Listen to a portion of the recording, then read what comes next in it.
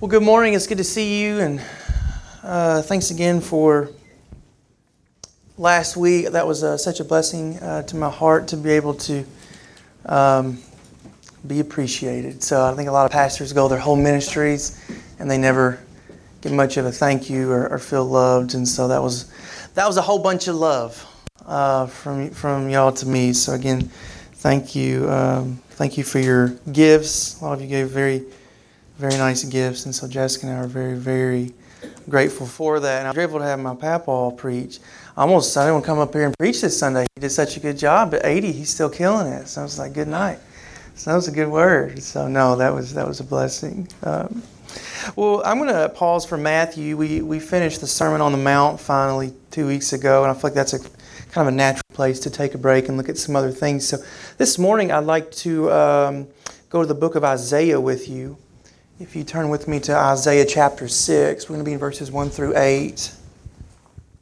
Isaiah chapter 6, verses 1 through 8.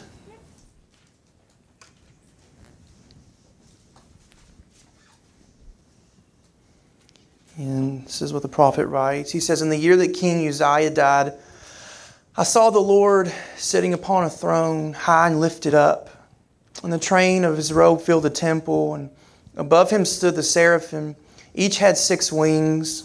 With 2 he covered his face, with 2 he covered his feet, and with 2 he flew. And one called to another and said, 'Holy, holy, holy is the Lord of hosts.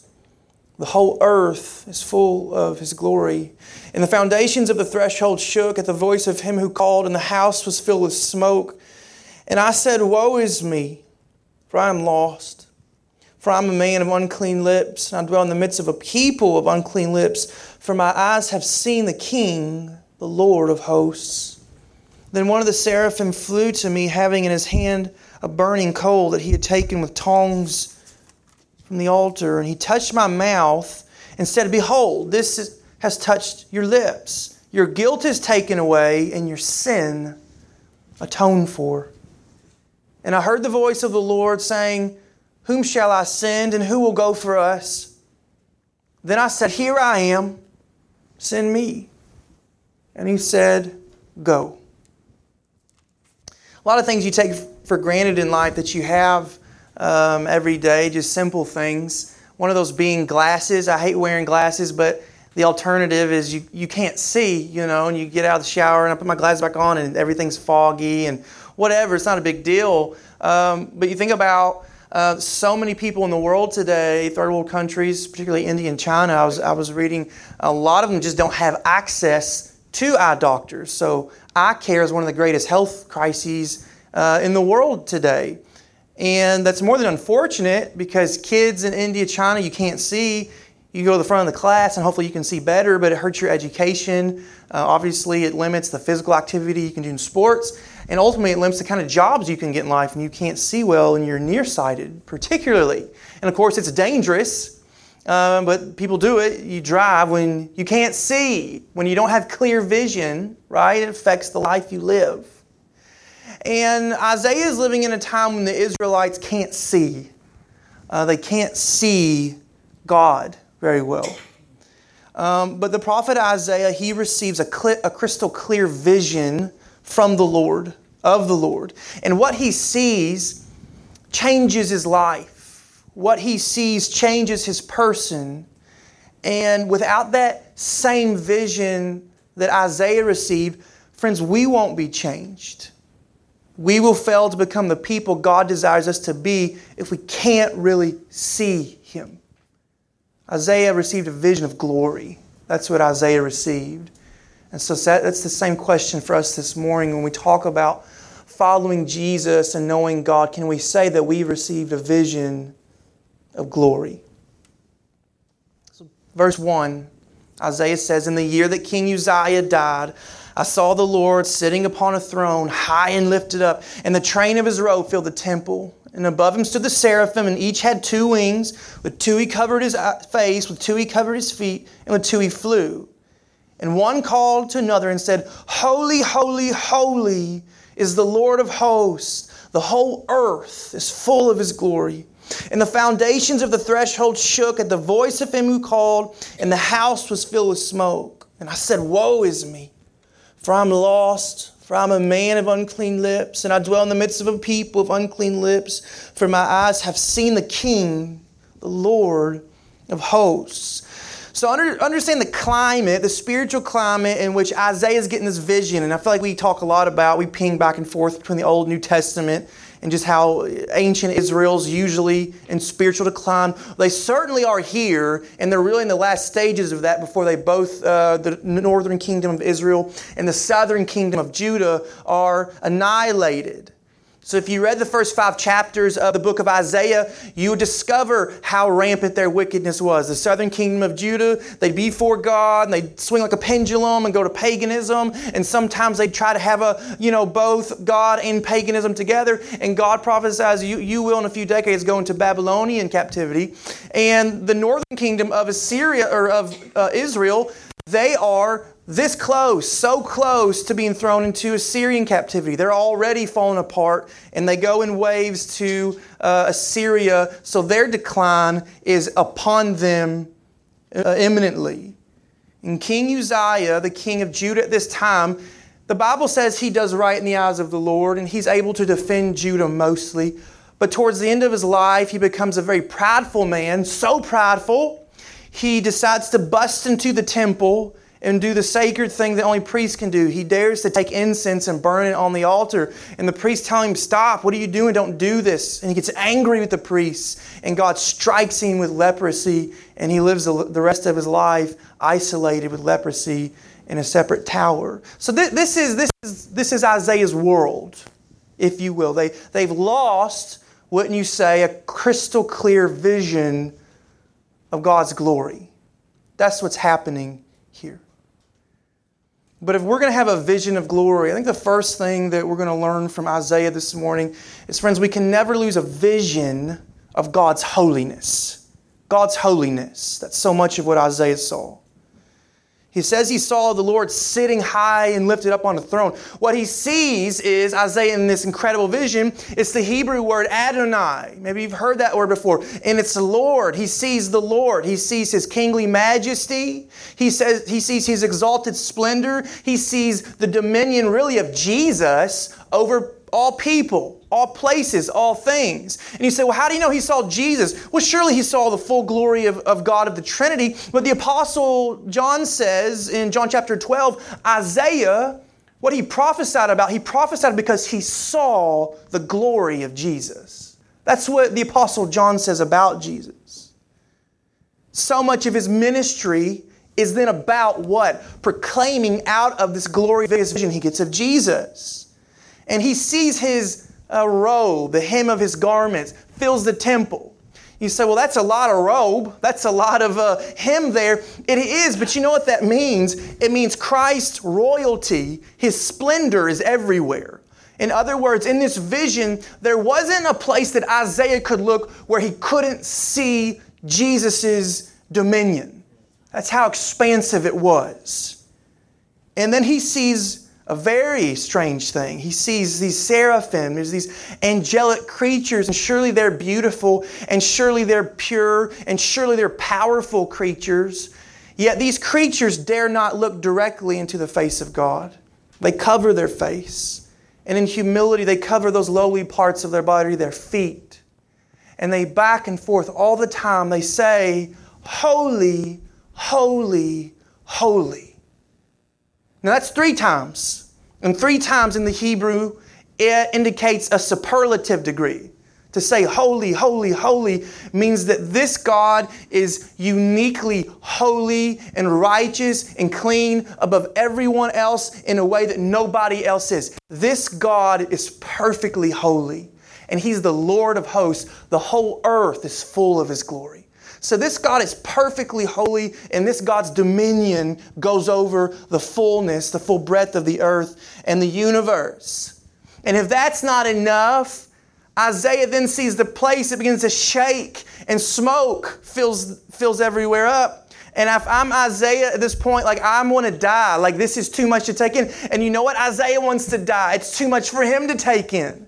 It's more than, I think, in this vision, but it's very similar if you remember in the wilderness experience when the Israelites are at the foot of Mount Sinai. In Exodus chapter 20, it says, "Now when all the people saw the thunder and the flashes of lightning and the sound of the trumpet and the mountain smoking, the people were afraid and they trembled and they stood far off and said to Moses, 'You speak to us and we will listen, but do not let God speak to us, lest we die.'" The people understood, this God, getting close to Him, that's not a small thing. It's not a light thing, is it? Isaiah says, "Woe is me." And you're like, whoa, like this is impressive. Woe as in great lamentation, great despair. Isaiah says, I'm lost. I'm undone, it means. I'm unraveled. My life, as I know it's getting ready to be unraveled. Why? Because he says, I'm a man of unclean lips. What those angels are saying up there, I can't say with my lips because it's not in my heart. And Isaiah realizes it's not just him that has this problem. He says, I live in the midst of a people with unclean lips. He said, all of us, we're all going to be undone. We're all going to be unraveled before this holy God. He sees it crystal clear. He's got a vision of the holy God of the universe. C.S. Lewis has famously said, a man doesn't call a line crooked unless he has some idea of a straight line. Isaiah just discovered he is one crooked line. Let me say to you this morning, a vision of God will always give us a vision of ourselves. And when we get that vision, you know what we discover? We're nothing like this holy God. Not at all. Isaiah goes on to say, none are righteous, no, not one. He says, our best deeds before this God are filthy rags. Isaiah goes on in his book to say, none of us are even able to rouse ourselves to this conclusion. So we're wicked and unrighteous, and we can't even bring ourselves to see it. We're hidden from the face of God. We don't see God unless this God reveals Himself in fullness to us. That's what we need. So you know what that means? That means that we're always going to have a compromised view of sin when we can't see the full face of God. Sin's not going to be a big deal to us. When we cease to dwell upon the holy judge, so Jesus isn't just judge or just holy. He's a judge, and He judges according to His holy standard. When I don't see that judge, that holy judge often, it calms my urgency to deal with sin in my life. Kind of mask the stench of uncleanness. But you know, God smells it. And when I lose that full vision, sin, it stops being what it is, a dagger in my heart that'll kill me, and it's like a housefly. Like I wish that wasn't there. I had some people over last night, and there was this fly, and it was annoying, but I didn't care enough to do anything about it. It was just kind of there. That's how we see sin when we lose the splendor and majesty of the King of Kings. I want to say to you this morning, more than ever, what you and I need, what we need as the church in the West, is an awakened vision of the God who angels dare not look Him in the face. A fresh revelation of the God whose robe expanses the universe. This high and lifted up God who will judge in righteousness those who have unclean lips and corrupt hearts.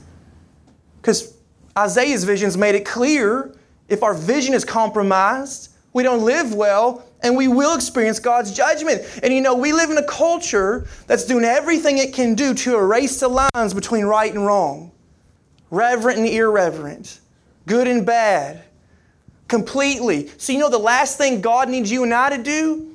Offer a watered down, compromised version of Him to appease the masses. God didn't ask me to do that. He didn't ask me to compromise Him to make Him more palatable. I think you'd send a man to hell faster than He'd send Himself there if you gave him a tame picture of God. Because a tame picture of God is no picture of God at all. Isaiah's vision graphically reveals only a full revelation and vision of God will convict a sinner. Perhaps you saw the story this past week about the mom and dad who are in this court battle over their 7-year-old son. And the mom wants to turn the 7-year-old boy into a girl, and the dad's trying to fight this in court. And he lost first. The jurors ruled against him. She wants to turn James into Luna. And it didn't look good for the dad, but last minute the judge overruled it, and now he's going to have a say in not transitioning that little boy who was a biological boy and will only ever be a boy into a girl. How does it happen that in the year 2019, almost 2020, that kind of story is normal? You're saddened to hear me talk about that, but it's not abnormal, is it, anymore, to hear something like that? It's become normal. How has it become normal? Well, the same way that it became normal to Uzziah to go into the temple. Do you think Uzziah just woke up one day and said, I'm going to go blaspheme the temple. I'm going to go on the altar and burn some incense. That's not what happened. It was seasons of drifting. It was seasons of keeping his eyes on something other than Jesus. It was taking his eyes off of God and putting his eyes on himself and on the world around him. His vision drifted to the point where he was drunk with pride and did what he wanted to do. Go back to the nation of Israel. Why was Israel so desolate spiritually? Did they just wake up one day and say, hey, let's be pagans? That's not what happened at all. If you remember back when Joshua led the people into the promised land, God said, you had better wipe every nation out. Don't leave anybody alive. It wasn't because God's harsh and mean. It's because God said, if you leave any pagan nation alive, you're going to be influenced by them. You're going to abandon me. They didn't do it, and here they reap the fruits of disobedience. It's the same thing when our vision isn't only on the holy God of the universe. Friends, we compromise and we make our lives about other things. So it's like, Chad, are you saying if I take my eyes off Jesus, I'm going to be the worst version of myself? I don't know. I know you're not going to be the best version of yourself, which is to look like Jesus. So why do we want to be happy with having some of Jesus? Isaiah got a full vision. I need that full vision to know Jesus, to live for God, to be who He's called me to be. I don't want to have a compromised Jesus. Do you? So let me ask you, in life, who or what are you allowing to reveal itself to you? Who are you learning from? Who are your friends? Who are the people that you let them reveal their life to you? What TV show do you think, that's just a TV show, that's my binge, I like that show. What's going on in that TV show, and does it look like the glorious God who's going to judge the nations? Let me ask you that. Who are you letting shape you? You think like discipleship is a complete different category in the New Testament. That's not the Old Testament. No, it's discipleship. The Israelites have been discipled by the pagan nations, and they're reaping it. And Isaiah, by God's grace, is getting a vision of how wicked that is when you let anyone other than Jesus be the disciple maker. Amen. Church, we've got to fight to keep our eyes on Jesus. Amen. Super practical. And I've been convicted about this lately, and I want to say it to you. The seasons in my life where I've maintained the memorization and meditation of Scripture are seasons when I have the clearest vision of Jesus. And it is a fight, to really do that. But there's nothing like putting bits and pieces of God in your mind and heart every day and committing them to memory. Because when you have that conversation and there's that bad influence that comes around, or you see that thing you shouldn't see, or you listen to that music you shouldn't listen to, whatever it is, that bit of Jesus in your heart goes, hey, that doesn't look like Isaiah's God does it. So let me encourage you. There are plenty of resources. I know Navigators, I love using Navigators stuff on their website, but they give you a full-blown chart and different categories of Scripture memorization to do over time. Work that into your life. And it doesn't need a burden, like you got to do 15 verses a week. Just take one verse and, hey, this is my verse for the week. I'm going to commit it to memory. God will use that. The Spirit will use that to keep a vision of holiness before you. So fight. You can't be lazy with your vision. Fight for what you've been shown in Jesus. It's the only way to stay pure together. So a vision of glory. I want you to look at verse 6 with me. It says, then one of the seraphim flew to me, having in his hand a burning coal that he had taken with tongs from the altar. And he touched my mouth and said, behold, this has touched your lips. Your guilt is taken away and your sin atoned for. And I heard the voice of the Lord saying, whom shall I send and whom will go for us? Then I said, here I am. Send me. So Isaiah is sure he's going to be destroyed. He sees how holy and great this God is, and he sees how he is under that holy God's judgment. But to his great surprise and ours, he's not destroyed, is he? That's not what happens. In the place of deserved judgment, Isaiah receives freedom. The seraphim comes to him with a burning coal from the altar, and he puts it on his lips. And I want you to think about this now. Whose coal was it? It wasn't the angel's coal, because it wasn't his altar. It was God's altar, so it was God's fire. It was God's refining fire on Isaiah's lips. Now, did Isaiah deserve this refining fire to clean him of his guilt and shame? No. Isaiah didn't even know to ask for it, did he? God is solely responsible for showing Isaiah this thing we call grace. It was unexpected. It was undeserved. It was unmerited. But God chose to give Isaiah freedom in the place of deserved judgment. So God says, hey, I need somebody to go do some things for me. I need somebody to go out and be my representative. Who's going to go? Now you think about it. Who's here in this vision? It's just Isaiah. Nobody's there. But he doesn't care. He acts like there's a million other people I could choose. Hey, exclamation point. Here I am. Like, hey, don't pass me by, God. I want to be used. Here I am. Send me. Isaiah's been changed by what he's been shown. He's somebody else. He's found something real. He's found something beautiful. He's been set free to a whole new, better, beautiful life. And he doesn't want to do anything but live in that life and know that God and serve that God. Everything else he knows means nothing, will pass away. So he says, don't pass me by, God. Use me. This man is full of wonder because he's been set free. Could it be that we've lost our sense of wonder about God and the grace He's shown us because we've forgotten how unworthy we were to receive that grace? Do we sometimes, even if it's in the back of our heads, think, it's the gospel, Jesus died, yes, God owed that to me. God owed you nothing. God owes us death. God owes us destruction. Yet He sent the King of Kings to die a humiliating death of a criminal to pour out His blood for us as sinners. God owes us nothing, and yet He's given us everything. Friends, when the gospel of Jesus becomes commonplace, the gospel stops being the gospel for you. Oh, it's just something else in my life. It's not something else in your life. The gospel is the supernatural message of God's grace, love, and freedom. And when we really know the gospel for what the gospel is, what it does is takes what's common, what's simple, what's unworthy, that's us, and lifts us up to the place where God is, to have a vision of glory. That's what the gospel does when we see it right. When we love it the way that we should love it. I know I overquote it in the Pilgrim's Progress. Christian lays down to take a nap too long. He shouldn't have done it. And he wakes up and he runs ahead and it's nighttime on his journey and he lost his ticket. He lost his certificate. He needed to get into heaven. And so he runs back and he's searching everywhere. And finally, it says with trembling fingers, he grabs that certificate so tight. He holds it. That's how we should love the gospel. It's not just something else. It's all I had. I'm just going to squeeze this thing. I'm going to love it and cherish it and hold it close to my chest because it's that important.